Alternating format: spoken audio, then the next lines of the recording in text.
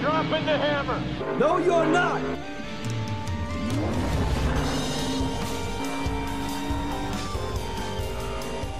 How long are we going? 4 hours? 5 hours? Or is this a marathon? Or are we marathoning a podcast? Lightning rounds. But I wish we had like a spin dial that we could just like spin it. All right, what are we talking about? So, okay. Don't think about it as how long is this podcast. Think about it as how much content we've created. Yes. It's the friends you've made along the way. Yeah, it's not about the ending; it's about the journey.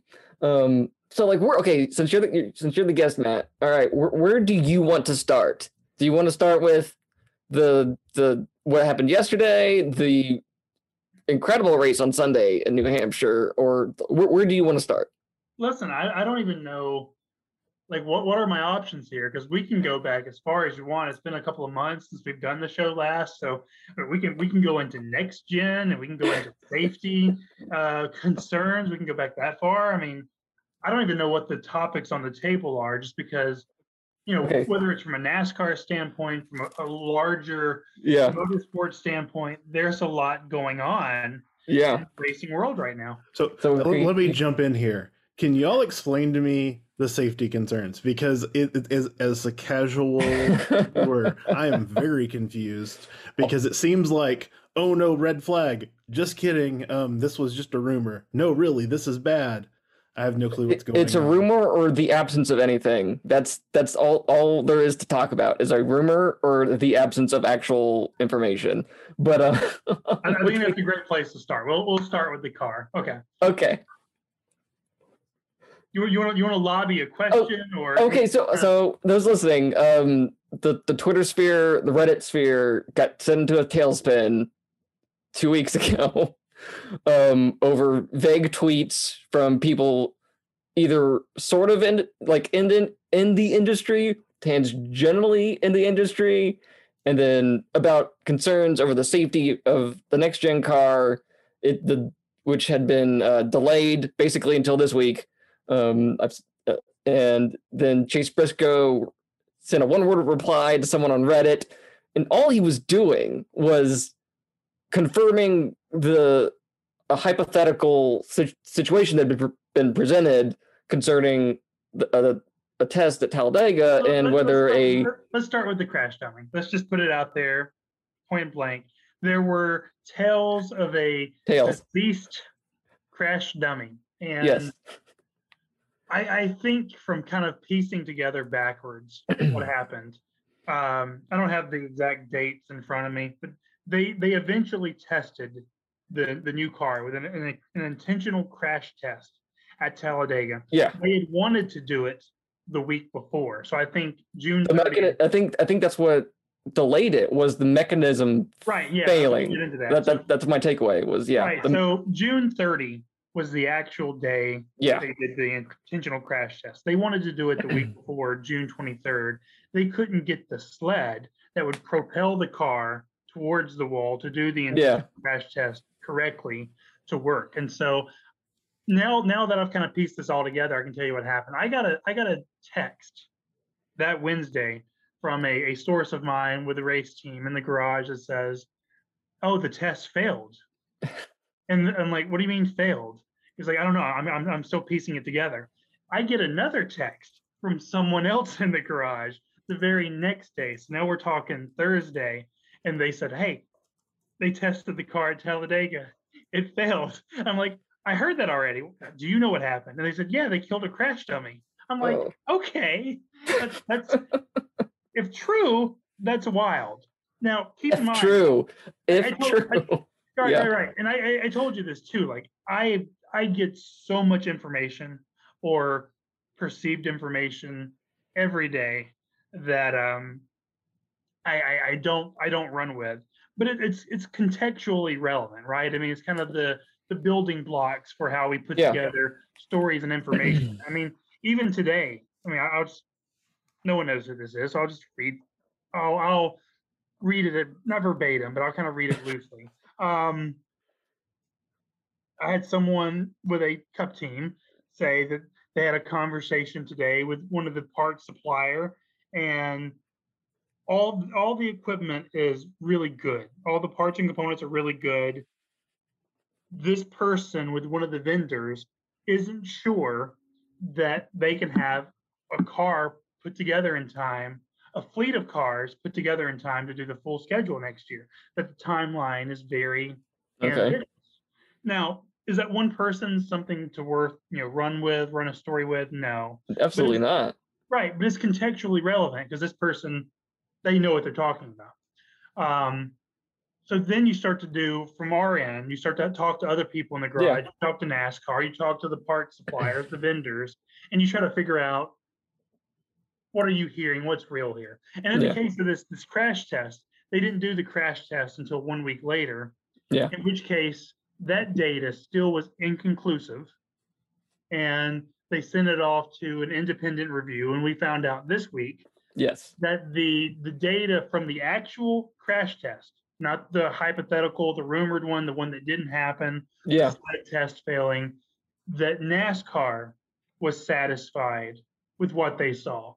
And they're going to begin delivering the chassis components from Technique, the company that builds the chassis, to teams by the end of the week. There's still another element of this that I still need to see, that we all need to see. NASCAR is supposed to give that data, the one that they said they were pleased with, to the drivers.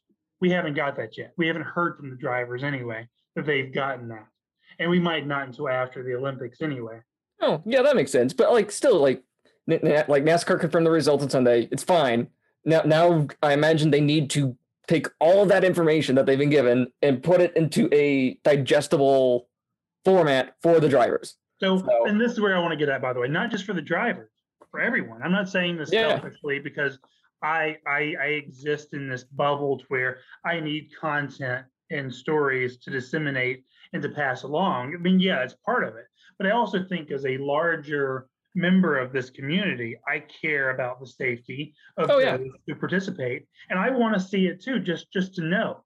And I think one of the biggest problems and hurdles that NASCAR ran into is they were not transparent.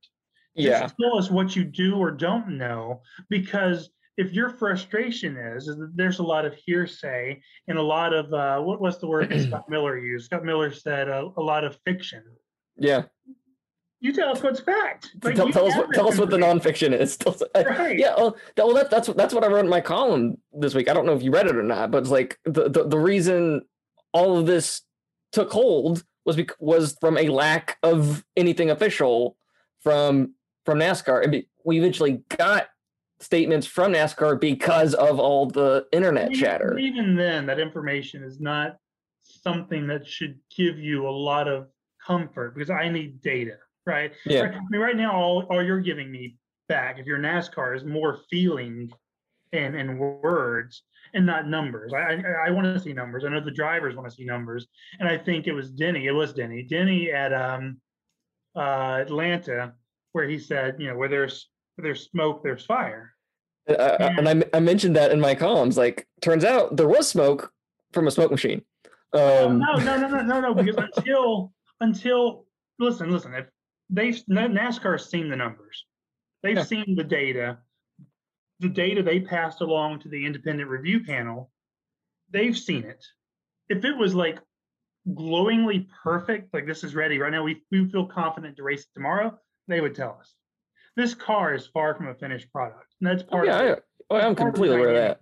I still think if there's a conviction in the garage that some of these components and parts that they're buying will never see the light of day of a racetrack. And that's a problem. That's another problem that we're going to run into now. Okay, so we're going to start putting these cars together. We're going to run a big group test. We're going to have multiple big group tests, and we're going to have other crash tests. There might even be crashes in this test, and they're going to look at that data and say, okay, well, this part didn't do what it needs to do. We're going to replace this part with another part.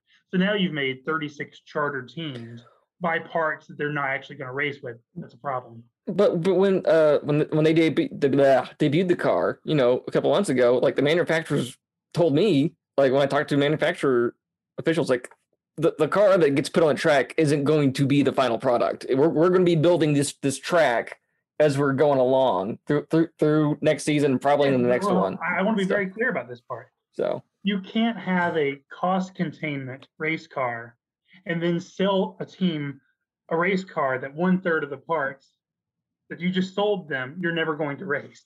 Now, I say a third arbitrarily. I'm just making a number up, so we don't know. We haven't actually tested all the cars together yet. But that's the challenge you're going to run into. There are some teams that, as of a week and a half ago, this has changed, surely, because the cars are being released, the chassis are being released. So this is not the latest information. But as of a week and a half ago, and this is July 21st that we're recording this, just so I can be clear and transparent. So as of July 10th, 11th, 12th, there were some teams that were not gung-ho about buying chassis for the whole car because there's which I completely understand. Like, there's little conviction that this car that they're going to buy is the parts that they're going to race. Now, is that not naturally part of the R&D process? I'm sure it is. Yeah. And everyone's on board. We all know. There's two things I want to say. So I think everyone knows there's going to be parts and pieces that we as an industry buy that we're not going to race. And it's part of the R&D process. And it's part of the assumed budget. Point two, we have to try to kill crash dummies. By the way, even if we do kill a crash dummy, that doesn't mean it's bad. Yeah.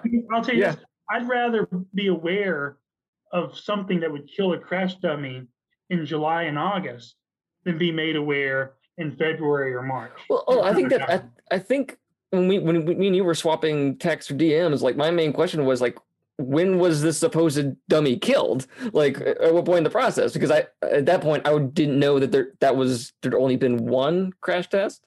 So that was my main question. Like, when was this? Transparency. Tell us what you've done. And by the way, since we had that conversation, and the main point I hammered home in our private conversation is just give us the transparency. You had 40 car owners or 40 cars, 40 teams, and their drivers all saying, "Hello, we don't know anything. Just tell us something." And NASCAR's like, "None of your business. We're not going to tell you anything." And they're like, I don't think the none of your business thing. I don't think that's their attitude with it. Yeah, it was.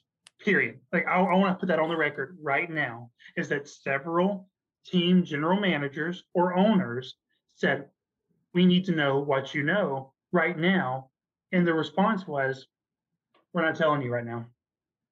Problematic. And such a fuss was made about it that Wednesday and that Thursday that by the time we got to, I might have my days mixed up because they all run together, but the day that they finally came out, Scott Miller jumped on Sirius XM and said, "Here's what we know." That was a response to the teams getting ticked off about being told privately that we can't tell you. So understand, the teams first went to NASCAR privately and said, "Give us the information." And the sanctioning body said in no uncertain terms, "Not right now, no," or "We don't have anything for you," whatever. So then there was a public response to that on social media, in the media center, through the press, and then came the public response from NASCAR, "Here's what we know." If the initial response had been, "Here's what we know," you would have solved a lot of problems. You would have solved the rumors of a crash dummy test. You'd have solved the rumors of you're not listening to us, that you're not giving us the information that we need. You would have solved all of that. So I still, right now, none of us do understand why there was that initial lack of desire to give the teams the information, because they're buying the car. They're both the competitors and the customers. So I'm not doing this to dunk on NASCAR because I'm sure they have a reason and a philosophy, but I'm just saying that no one is served in a vacuum of information. Is it possible that there's some kind of issue with companies that are contracted for testing or something like that could, like, they legally not be able to disclose it initially and then they had to get some kind of written permission? When there's smoke, there's fire. So listen, If everything was great and perfect, they would just tell us it's great and perfect. And by the way, the fact that it's probably not great and perfect is normal and to be expected. So I don't want to sensationalize it, but if it was great and perfect, they would tell us that it's great and perfect. However, this is very early in this process because we haven't had group testing yet. We don't even have cars constructed. We don't know how they race, how they crash. So it's not perfect. And that's part of the process. Yeah. That's why they haven't told us how great and perfect it is. It's not great and perfect, and that's okay. I want to stress the nuance there that that's okay. We have to spend now as an industry. We're running out of runway here. It's July, so we got to spend the next 5 months, whatever, making it perfect. But we're just not there yet. Yeah. By the way, let me get this point out too, because I wrote this and a handful of people picked up on it because I don't think anyone else included this in their stories. And I got this from several teams, so it's true. The crash that Byron had, and by the way, this is why there's a concern for safety, and this is why it's not great and perfect. When Byron, this is over a year ago now, with the crash at Auto Club. March last year? It was March of, he kind of glanced off the wall. He didn't hit the wall. And so I think a lot of people kind of shrugged it off and said, well, it's fine. He didn't really crash it. The G-forces that he experienced when the car, reversed, the G-forces were double that of the Eric Jones and the Denny Hamlin impacts at the Brickyard 400 last year. And those are really hard hits, if you recall. I remember the Denny Hamlin one. I don't specifically remember the Eric Jones one. So it was the same impact velocity, or the how was I explaining that? It was the same impact. I have it in my story. At half the speed, the same impact velocity. So had he impacted the wall, it would have been almost double the impact of the Brickyard 400 crashes. And that was the source of the concern, because that's information we do have. We do know for a fact. We have seen that data as in the industry. Those of us who have dug for it or know where to look for it, that information is there. We have seen it. So the drivers and the teams, what very little crash data they had, because we haven't done a crash test yet until Talladega. The only time that a car got sideways and backwards and you can kind of test the G-forces was Byron at Auto Club, and that wasn't good. Like, we can't have a car hit the wall at that impact velocity because that's bad. That I think Kevin Harvick might have been the one who voiced it. Someone voiced it, and I agreed with them. Like, why have we had drivers testing the car before we've done a crash test? Right, and that was the concern, because they've all seen the data from the Byron incident, and they know what those G-forces were, and they've had multiple drivers in the car who could have hit the wall at that impact velocity, and that could have been bad. So, yeah, you're right. You're definitely right. So, 2 weeks ago, it was just weird, though, seeing Twitter just, the next gen car is a failure, based off of some unsourced or unverified tweets and one Reddit response. And it was like, that was very concerning to me, is that like a lot of people just suddenly wrote off that car based off of basically nothing. I don't think anyone was writing off the car. Listen, when you have something as sensitive as this brand new racing platform and you don't have information on it and you feel like someone has that information and they're not sharing it with you, your reaction is to get indignant, to get mad. Now, the other layer of nuance is I got to make sure that I don't throw. This is a sensitive thing, right? So who has the most to gain by criticizing this car? The people who the car is putting out of work. So I think that's something else that you have to run through the filter. So when crew members, when fabricators, when they're the ones that are criticizing the car, that's data. That data matters. The things that they hear and in the conversations they have behind the scenes, I take that data in and I add it to my collection of texts and emails and say, okay, that's data. But I also have to run it through the filter and go, this car is putting you out of work. So if you're especially critical of the car, I hear you. And I think there's some things there to kind of glean and there's contextual value, but the context is the car is putting you out of work. So there's just a lot of things to consider, and you got to think about who you're getting that information from. And there's probably an element of truth to everything that you hear, but to what degree you ramp it up to 50 to 100 is based on whether or not I think that you have an agenda behind wanting to either delay it a year or half a year. Because by the way, if the Door Bumper Clear guys, so this is not a unnamed source, because I was listening to their show last week. So these are 3 spotters. We all know who they are. Yeah. They all agreed they didn't see that car running the full schedule next year. I'm not sure how much there is to buy into that or not. But the point is, I use that as an example because that conviction is there in the garage. They're hearing that just like I'm hearing that. Now, granted, I'm hearing it from a lot of fabricators who would be the biggest people to benefit from having half the season run with the Gen 6 car, which requires needing fabricators. So all this is to say, all data matters, all the information matters. Yeah. It's from a lot of people who have spent years and decades working in this sport around people who are smart, who are informed, who are in the know. But all information has to be run through a contextual filter. And this has kind of turned into a much larger conversation about, the journalism ethics. Yeah. Really fandom in general too. I mean, I would encourage all fans to think about where you're getting that information from too, because it's valid.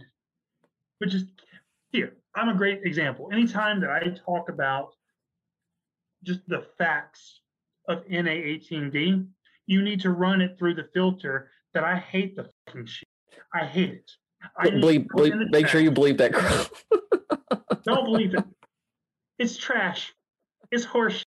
Bleep that too. Now, with that said, I write some really informed, really educated, factual, scientific, engineering-based stories about all manner of racing packages, IndyCar's various rules packages, Cup Series packages. But I would encourage everyone that when you read a breakdown from an engineering standpoint on the rules packages, keep in mind where I stand on it, because that's fair. I think it's just important to be transparent.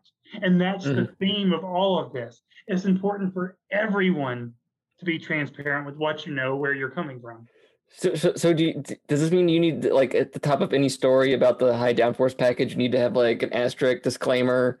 Matt Weaver is a vowed hater of the high downforce package. No, because listen, when I write something that is very clearly my opinion, AutoWeek has this great function on our CMS, our platform that we post our stories, that if it's in a column or an editorial, we click the box. It says opinion label, and it puts it right there at the top of our story, and it says opinion. So it takes care of that for me.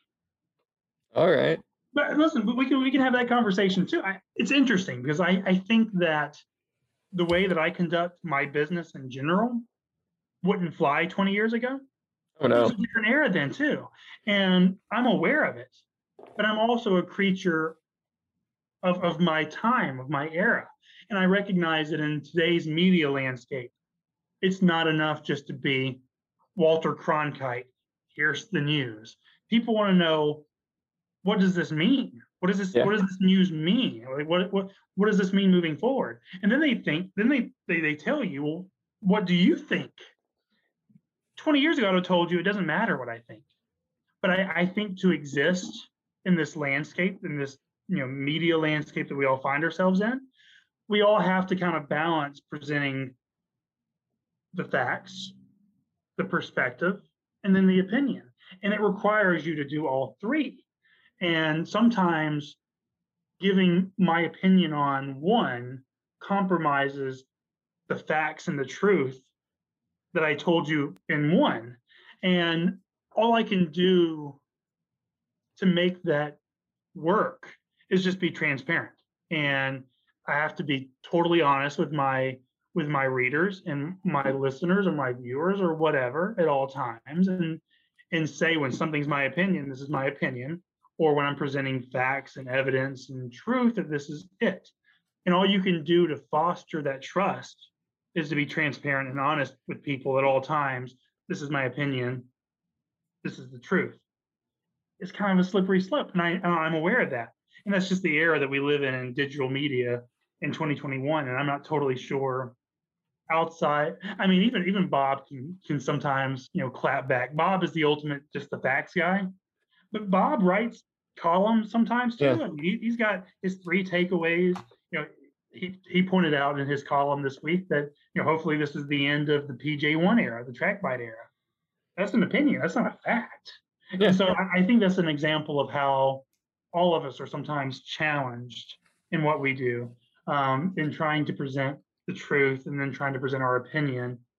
Gluck is like the best example of the modern archetype. Gluck's a great reporter. He's a great columnist. He's a great media personality. He's a great ambassador for NASCAR racing and racing in general.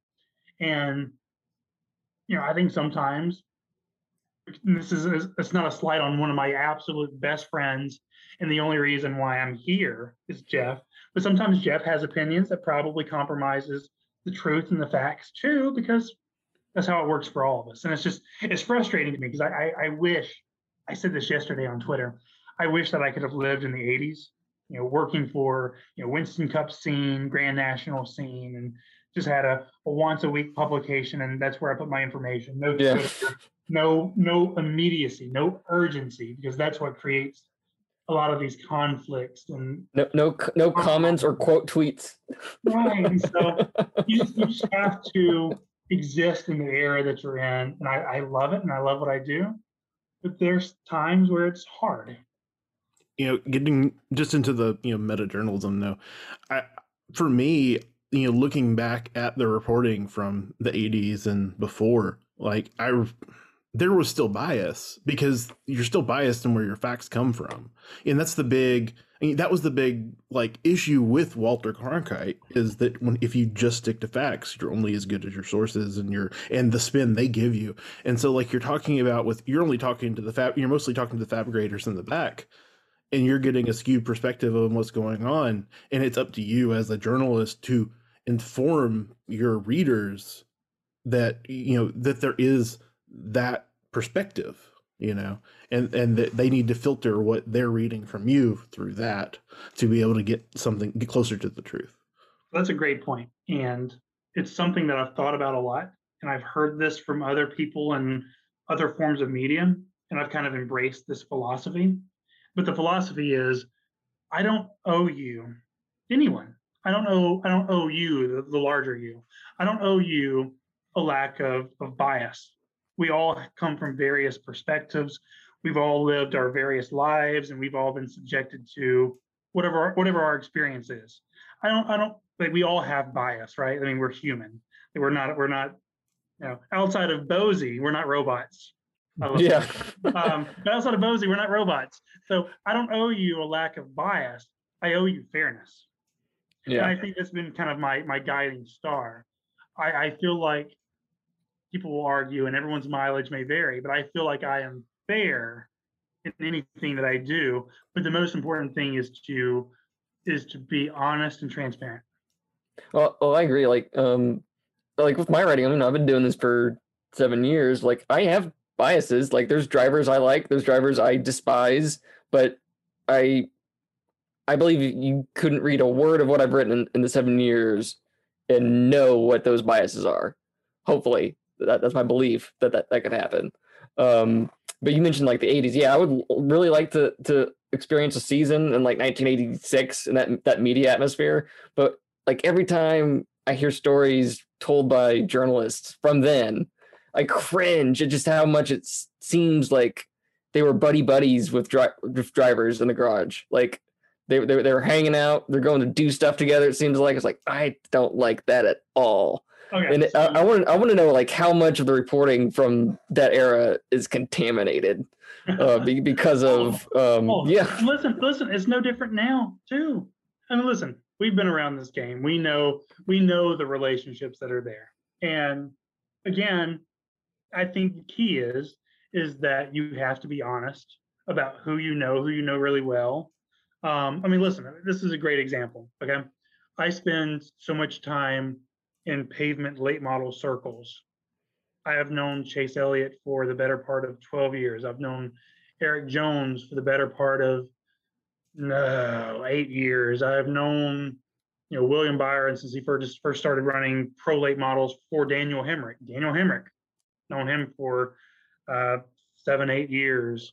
I've done a ton more dirt in recent years. I've gotten to know Christopher Bell and Kyle Larson pretty well.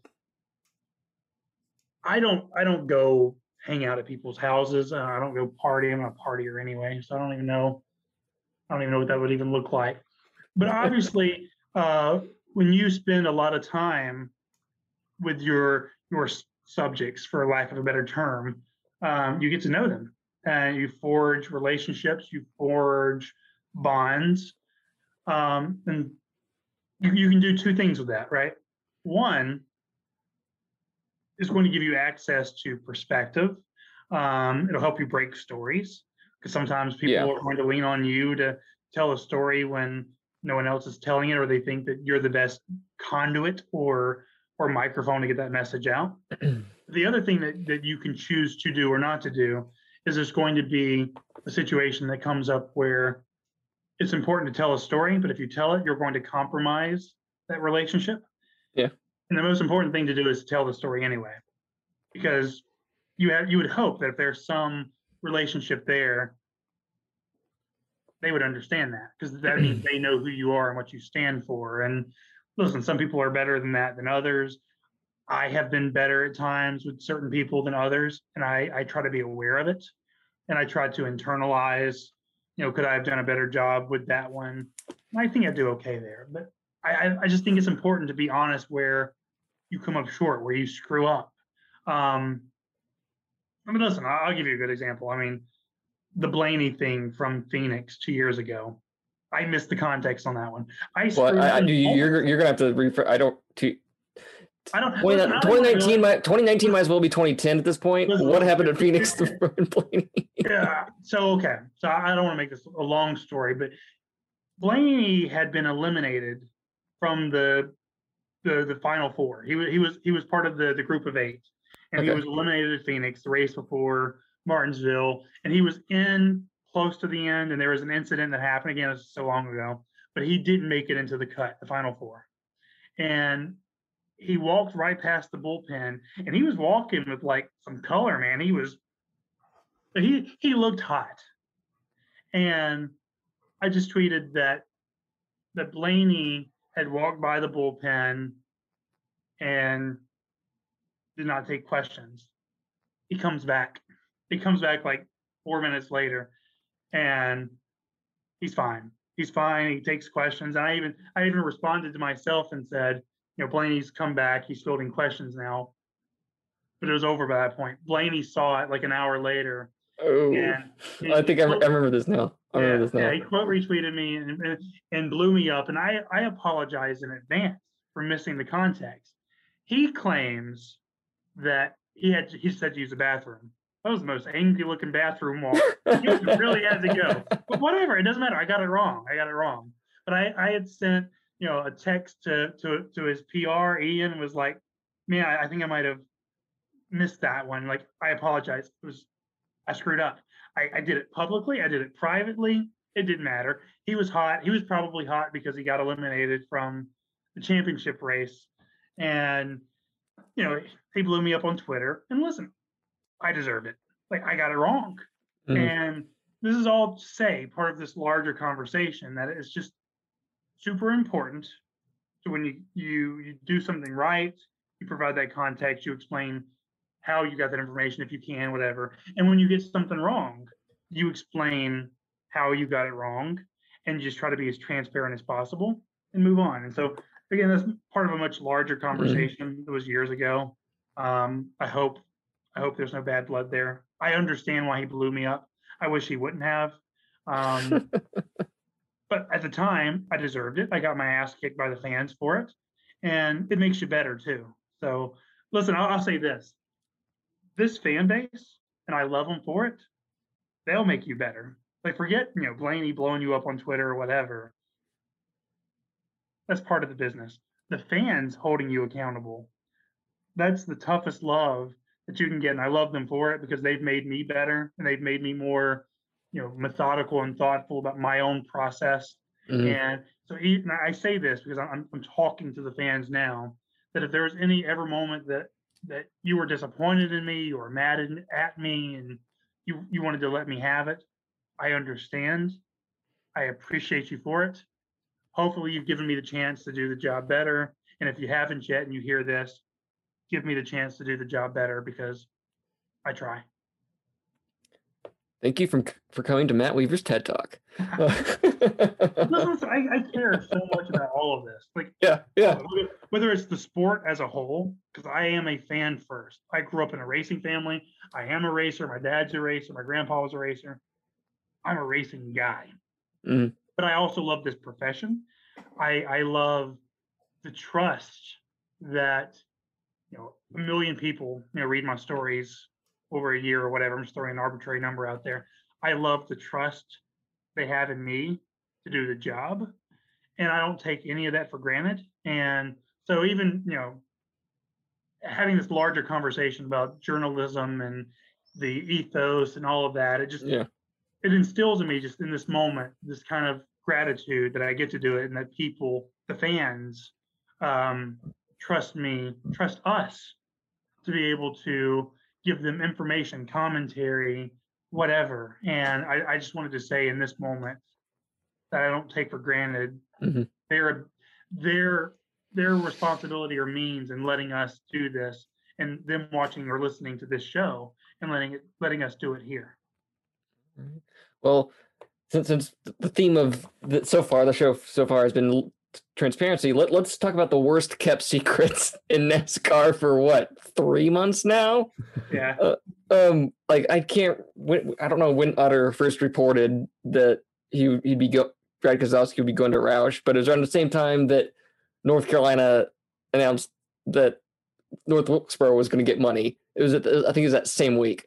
So it has been a while, but it was finally made official yesterday. Brad Keselowski, 2012 NASCAR Cup Series champion, is now going to be a minority owner at Roush Fenway Racing. He's going to be head of the competition committee. That wasn't known before yesterday, and he's going to be driving the number 6 Ford after a decade of driving the number 2 at Team Penske.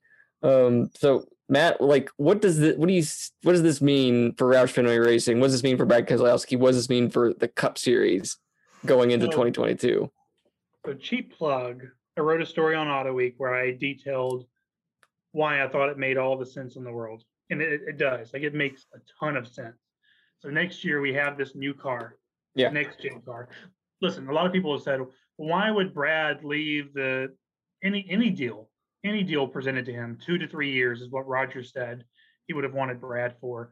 Well, they offered. Penske said they offered him a 2-year extension. He only took the 1. Yep. So Brad was thinking, he was planning for something. So, and a lot of people have said, well, you could just drive for Roger 2 to 3 more years, and you could still go be a car owner in some other capacity. Maybe the Roush deal is still there. Maybe another deal presents itself. But I think this next gen car is such a blank sheet of paper for everyone. I know Roush has had a really bad go of it this past decade. And so people are like, well, why would Brad want to go drive there? Because they run 18th every week. Who knows what this new car is going to mean for them? It's going to be a blank slate for everyone. And what happened to Roush over the last decade is that they got so behind. I got some numbers. Carl Edwards, his final season was 2014. His last season with Roush was 2014. He finished in the points 9th that year. Since then, their best points finish in the last 6-7 years, Stenhouse finished 13th in 2017. He won, twice that year at Talladega and Daytona. And after that, Ryan Newman finished 15th in 2019. And right now, Chris Buescher is 16th in points. And Ryan Newman is 27th. And he finished 25th in points last year, and he missed 3 races.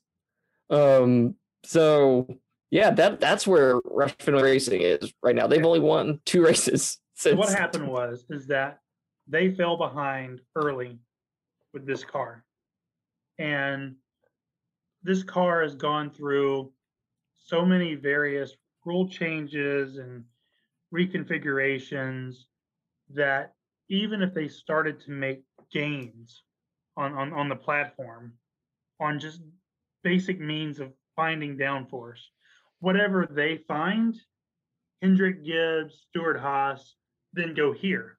So you're still behind. And in my feature, I said that basically it's like starting every race a lap down. You spend the entire race, you get back on the lead lap. Great, you're on the lead lap. But guess what? You're still on the tail end of the lead lap. Meanwhile, you take the green flag, Gibbs, Stewart Haas, Penske, they take the green flag and they're gapping you again. So there was no scenario in which Roush, even if they had the best people and threw a ton of money at it, you can't just gain the informational divide that you lost in 2013, 14, and 15. And certainly losing the caliber of an Edwards and a Kenseth, that's part of it. It's not all of it. Yeah. But their veteran feedback was so valuable, especially, listen, Matt too, but especially Carl. I can tell you that in my earliest days being full-time on the beat, anytime I had a question about aero or engineering, I went to two people. They were Biffle and Edwards, because they are just such brilliant, racers and mechanical minds, and Matt to a lesser extent, but certainly Matt too. And now those guys are gone. Yeah. Newman provides that a little bit, make no mistake, but they're so far behind that it just doesn't matter. You could hire Chad Knaus, and I don't think Chad could bridge that gap because they're just so far behind. Now, new car. Everyone starts over the same line. We're going to have a 36 wide metaphorical start. And it's about what you learn starting right now and what you learn those first couple of months, that first season. Brad, I am curious to see if Richard Childress Racing has even the slightest of advantages over the rest of the field. I think they will. It's fair to assume they will. Yeah. Totally. So Brad is banking on the fact that he wants the responsibility of, on the ground floor level, if it fails, it's because I sent you the wrong direction.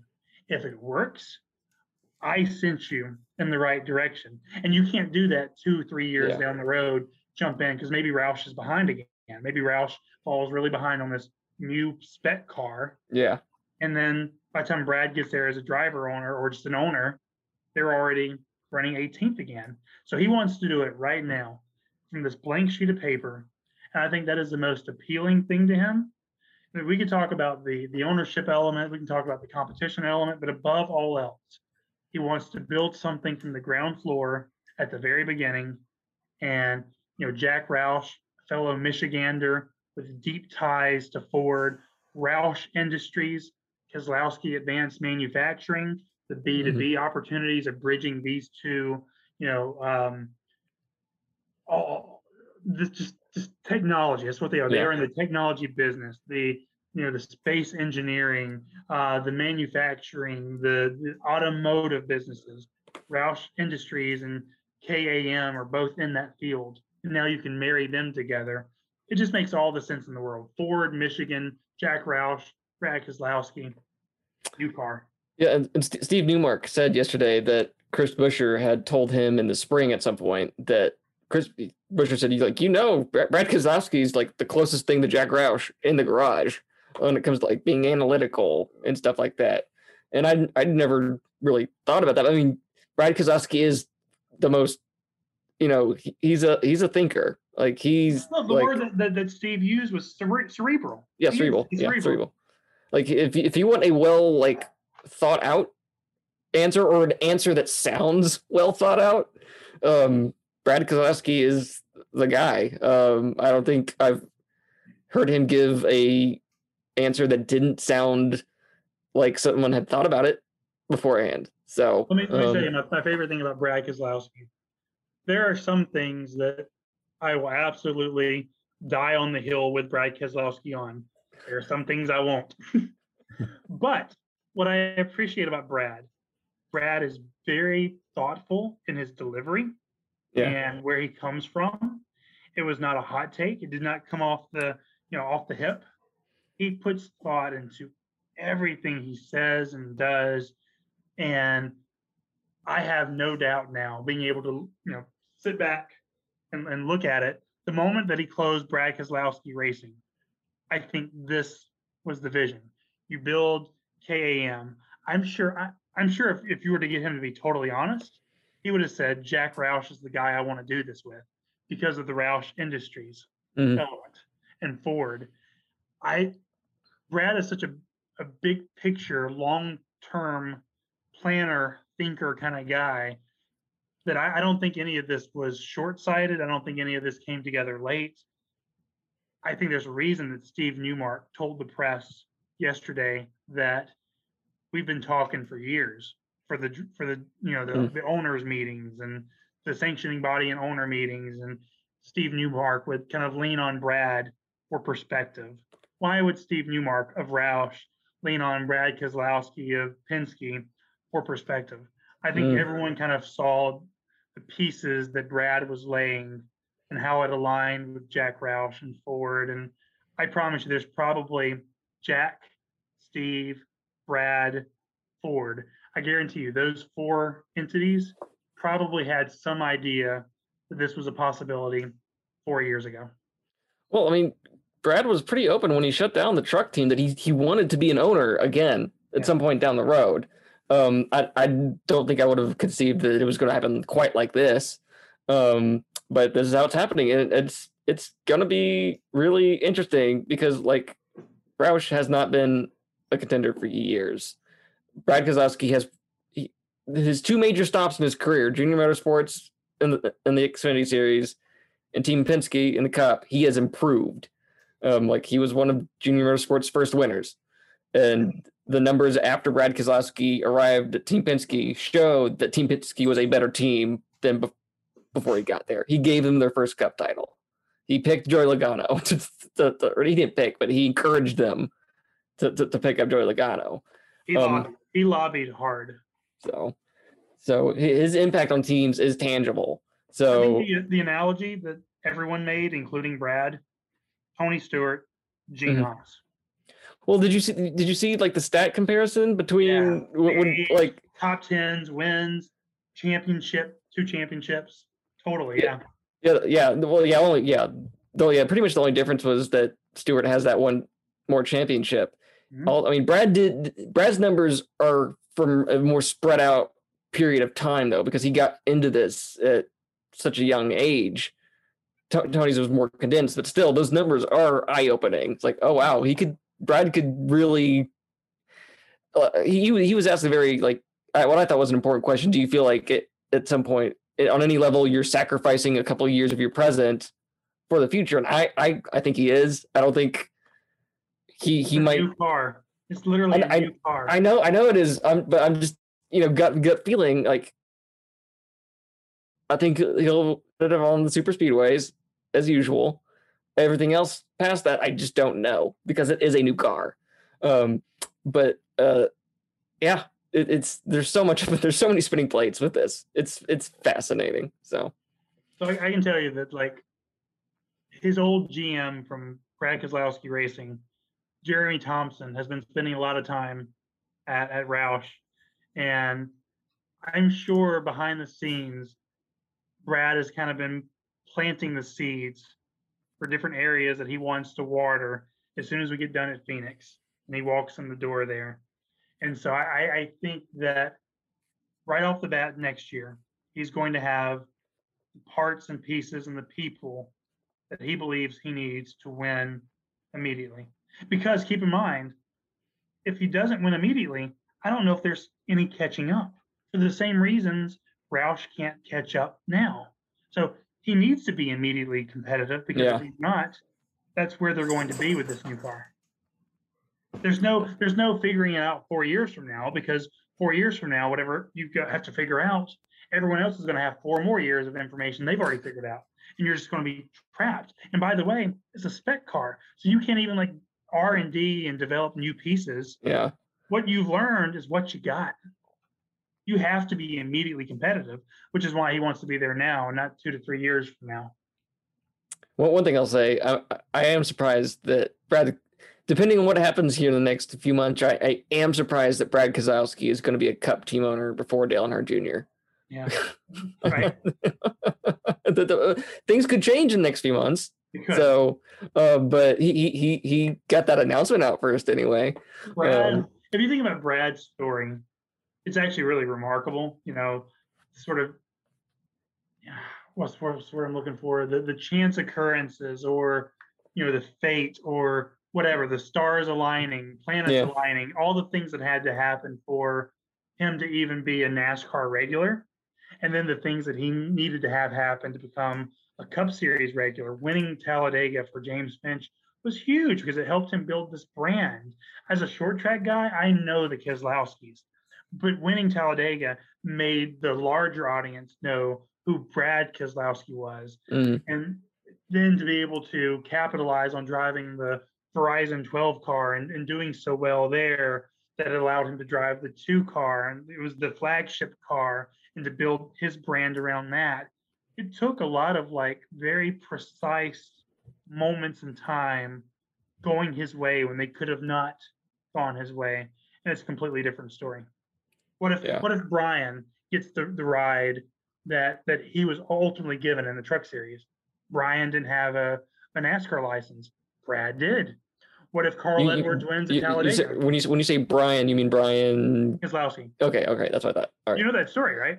I don't think so. No, okay, so that's the story. So Brad's big opportunity in the Germain truck came because they offered it to Brian first.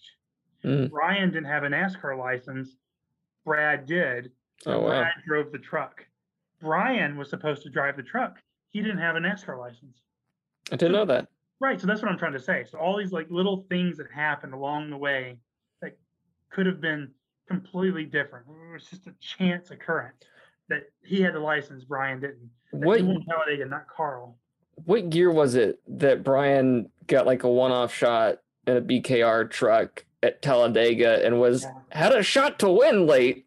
Yeah, I think he ran out of gas. He did. Was that it? He did. So that was a cool story too, because I talked to both of them for that story. So this was 2013, 14, 15. I don't know. All these years run together. But Brad and Brian have not always been on great terms. And especially before that moment, they did not really get along well. There is some underlying tension between them. Brad wrote a blog about it. So I would encourage everyone to go find Brad's blog about Brian that led to him driving the truck at Talladega. They fought bad. And Brian being put in the truck for Talladega was kind of this moment that brought them back together. And I don't know what their current status is now, but I love that race. I love that Brad was able to use, it was Austin Terrio's seat, right? Didn't Terrio have the concussion? And that's why it happened? I know I'm pretty convinced this is what happened. Terrio had the concussion, and they needed someone to fill the seat along the way. Joey drove it at some point. Brad drove it at some point. But for Talladega, he asked Brian to do it. And that was such a cool moment for their family because Brad and Brian haven't always saw eye to eye.